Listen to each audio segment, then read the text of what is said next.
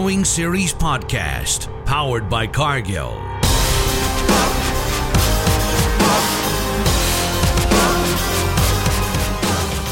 Harvest is well underway in Western Canada, and there are quality challenges to this year's wheat crop. We need to understand the marketing challenges in front of us and the measures we can take to mitigate the risk for next year. You're listening to the Growing Series podcast, powered by Cargill and presented by Sean Haney and RealAgriculture.com, bringing you timely advice to help you achieve your goals.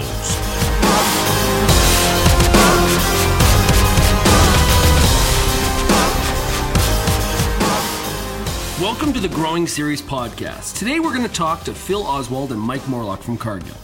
Phil is going to talk about the quality of this year's wheat crop and how that's going to impact our marketing decisions.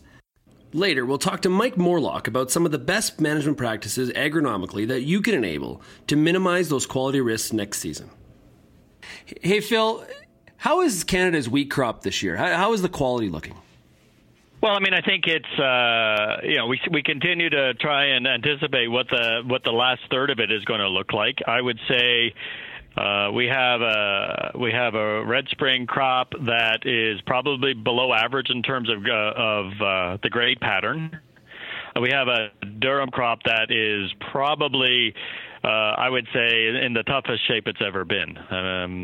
The red spring crop, hopefully if it's 2/3 twos or better, and say 25% threes and 15% feed or something like that is all manageable. I think once you start seeing the feed percent kind of inch up towards 20 and the three red inch up towards 30 and only half of your stuff is 2 or better, then there's going to be some challenges. But I think we'll be able to if we can hold 2/3 of the crop being a 2 or better, then I think we'll be okay. I think the most surprising thing about certainly the wheat is that the protein is a lot higher than I would have guessed, given how the yields are running. We got yields that are running, I wouldn't say they're necessarily right up there with what we had in 13, but they're within spitting distance of it. It feels as though there's going to be enough protein around on the spring wheat side that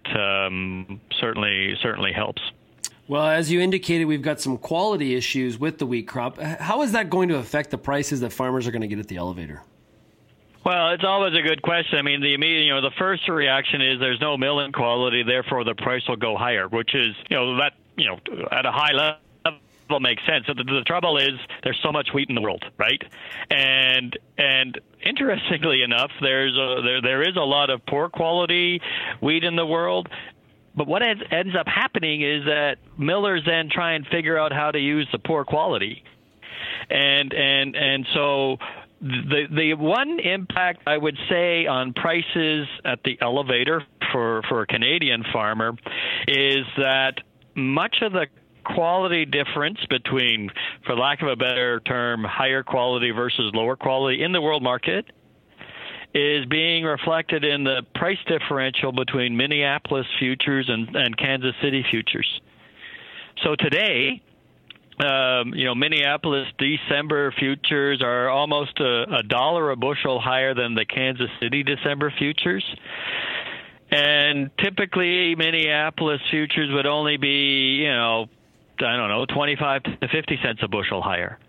So to some degree, the quality issues that we're dealing with in Canada are being reflected in the high Minneapolis futures relative to both Kansas City and Chicago.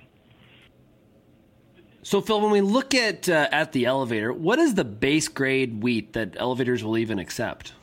Well, I mean, I think I would say, again, if we get ourselves into a situation where 2/3 of the crop is 2 or better, then chances are we'll be able to we'll probably be able to get some, hopefully blend the threes up to a degree and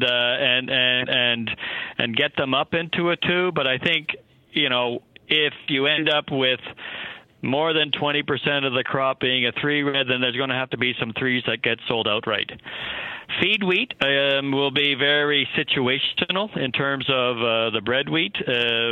People will be asking, okay, tell me, why is it a feed wheat? Is it feed because of sprouts and the falling number doesn't hold? Is it feed because it's got high VOMI? It becomes extremely situational depending on where you are at a location level. Twos and better, fine. Number ones in and of themselves, there's actually only one customer in the world that, or at least that comes to Canada, that absolutely have to have a number one, and that's Japan. And Japan would take 1.25 million tons of wheat out of Canada, which would be less than 10% of the total export number. If you can blend some ones with some threes and make some twos, you're kind of hoping that works, but typically it takes a couple of loads of ones and a load of three to make a two. But again, it'll all be dependent on what the downgrading factors are on the threes. Well, some of the listeners are probably sitting there saying, well, three, I wish I had a three. What are the options for people that don't meet that 3 grade and they're lower? Well, I guess you always take a step back and recognize that typically in Canada we're going to be feeding 3 million tons of wheat, say 3 to 4. So we're always going to be, and this year our wheat crop, just our wheat crop, will probably be 24 million tons, say. So we're typically feeding, what is that? 15% of the crop.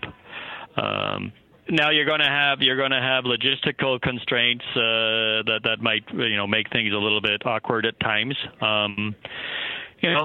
But it does become what we do have to understand is that the Canadian trade will probably mostly have milling quality sold at least through December, right? Because millers cover themselves certainly 2, if not 3 or 4 months ahead of time.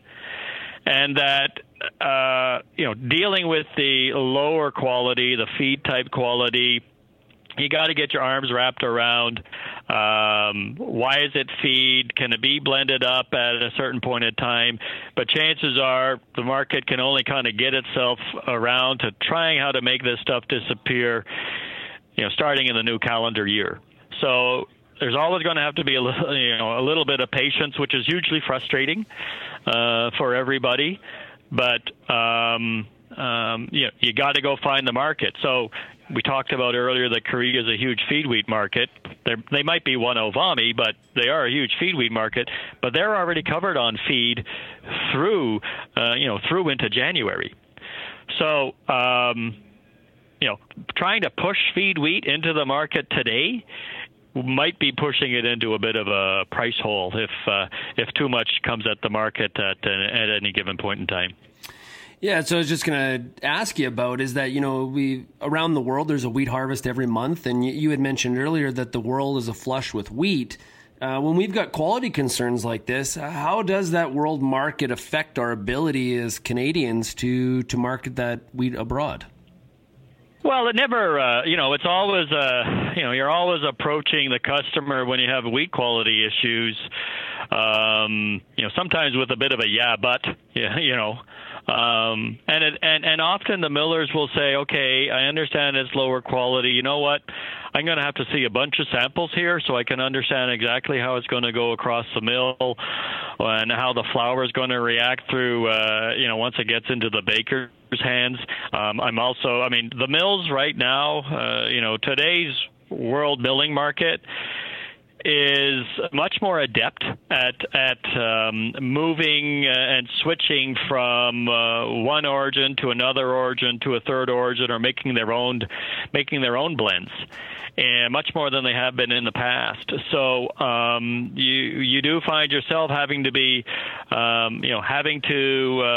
compete with the quality you got, and how does that blend work versus other complexity of the wheat market is that you have to compete against Russian wheat or Ukrainian wheat, in addition to U.S., Australia, European type wheats, and the millers are getting they're much more. They have a much greater ability to mix and match wheats through their mills than they have in the past. So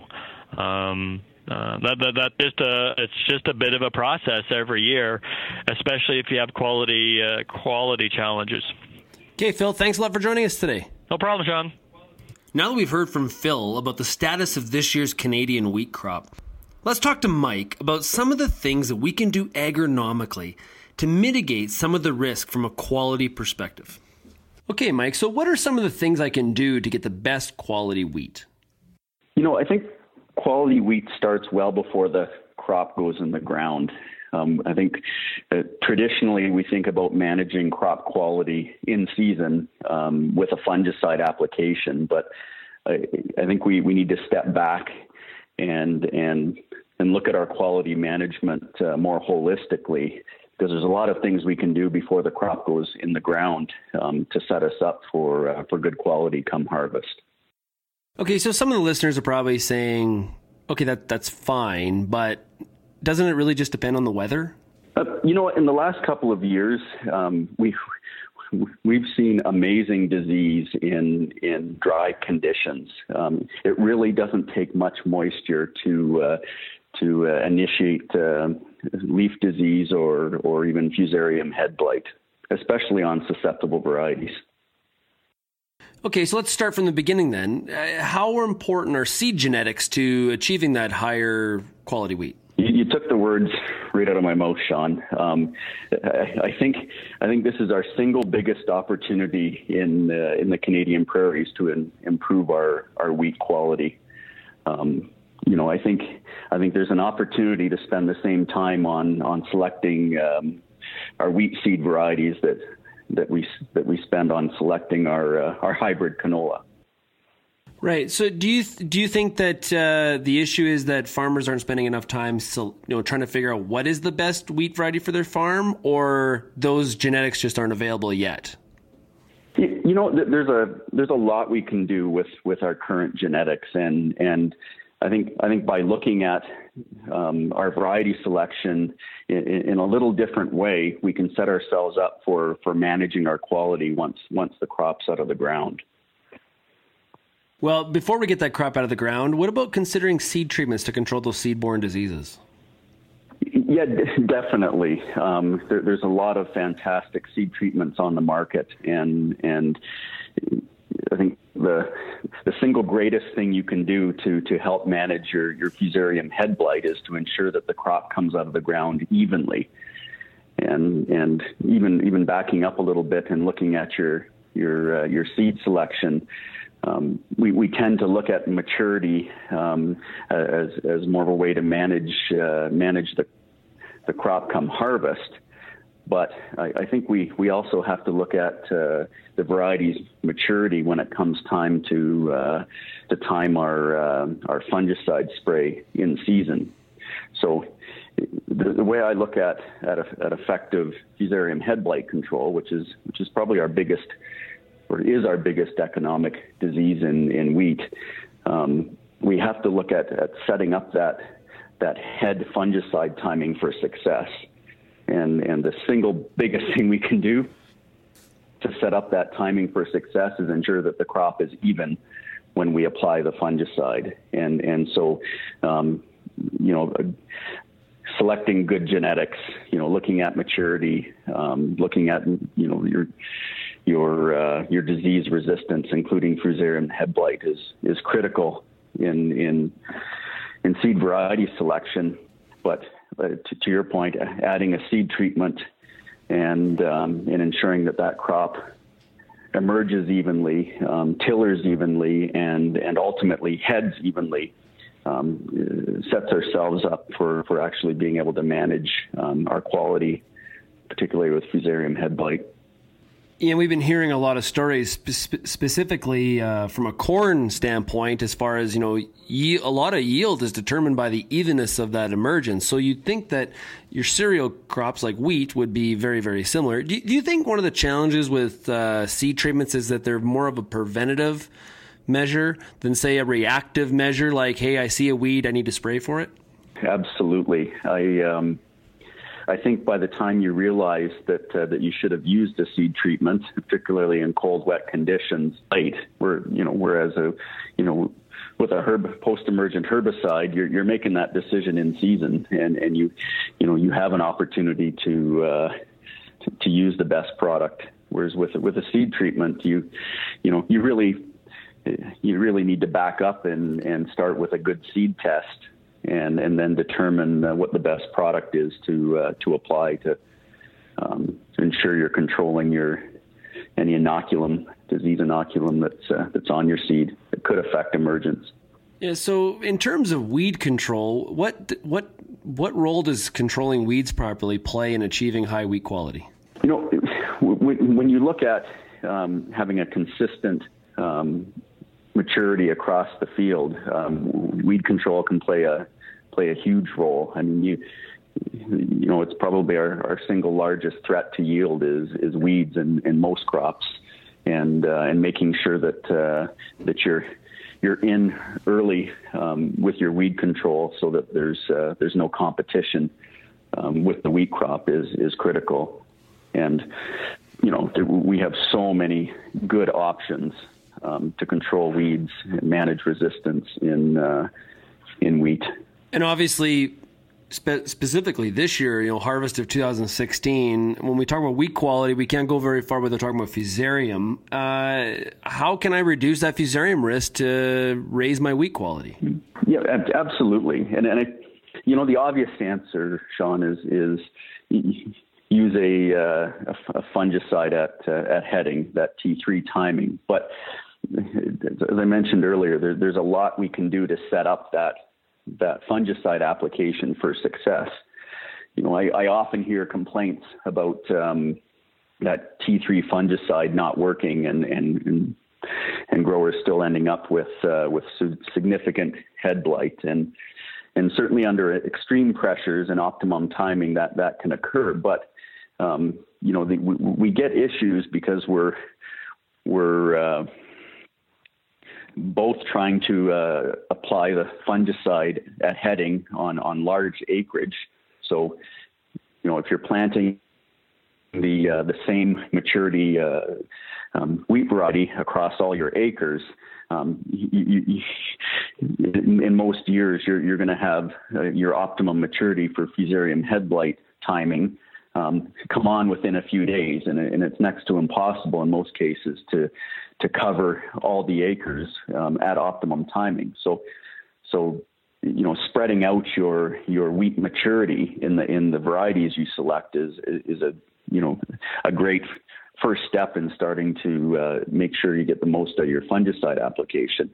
And the other things we can do, I've already mentioned, is make sure that you're doing everything you can to get that crop even, out of the ground even, tillering even, and heading even, so that when you do apply your fusarium fungicide, you've got the best chance of hitting most of the plants at optimum timing.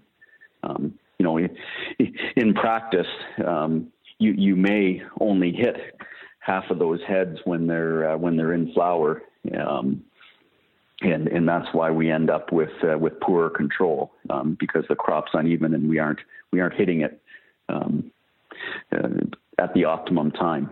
One of the things, Mike, is that you're recommending seed good genetics. You're recommending seed treatment. You're recommending good weed control, maybe a fungicide to control that fusarium risk. All of that adds up from a cost perspective to achieve some more revenue. So, is this all worth it? Good question. You've heard from Phil the value of having a high quality crop in its marketability, and particularly with wheat. If you don't have quality, you don't have a marketable crop, and you can lose significant value in that crop overnight by not doing everything you can to manage quality. And it's really discouraging when you manage a crop through the season to have poor quality come harvest. And so I think there's a number of things we can do to set up the crop for success that do give us a great return on investment for investing in those practices and products. Well, and put it to you this way, if you don't do those things, you're not really giving yourself much of a chance at all, and you're really just sort of rolling the dice, so to speak. Yeah, absolutely. And you know, we tend to go hard for yield, and definitely, especially when commodity prices are down, you know, yield can fill in a lot of gaps, but particularly in wheat, you have to have that quality, or you're missing a huge part of the equation in growing a successful wheat crop and getting a return on your investment on that crop. Okay, Mike, well, thank you very much for joining us today. Oh, thanks, Sean. Well, that wraps up another episode of the Growing Series podcast. I want to really thank our guests today, Phil Oswald and Mike Morlock, for joining us. This is Sean Haney. We'll talk to you again next time on the next episode of Cargill's Growing Series podcast.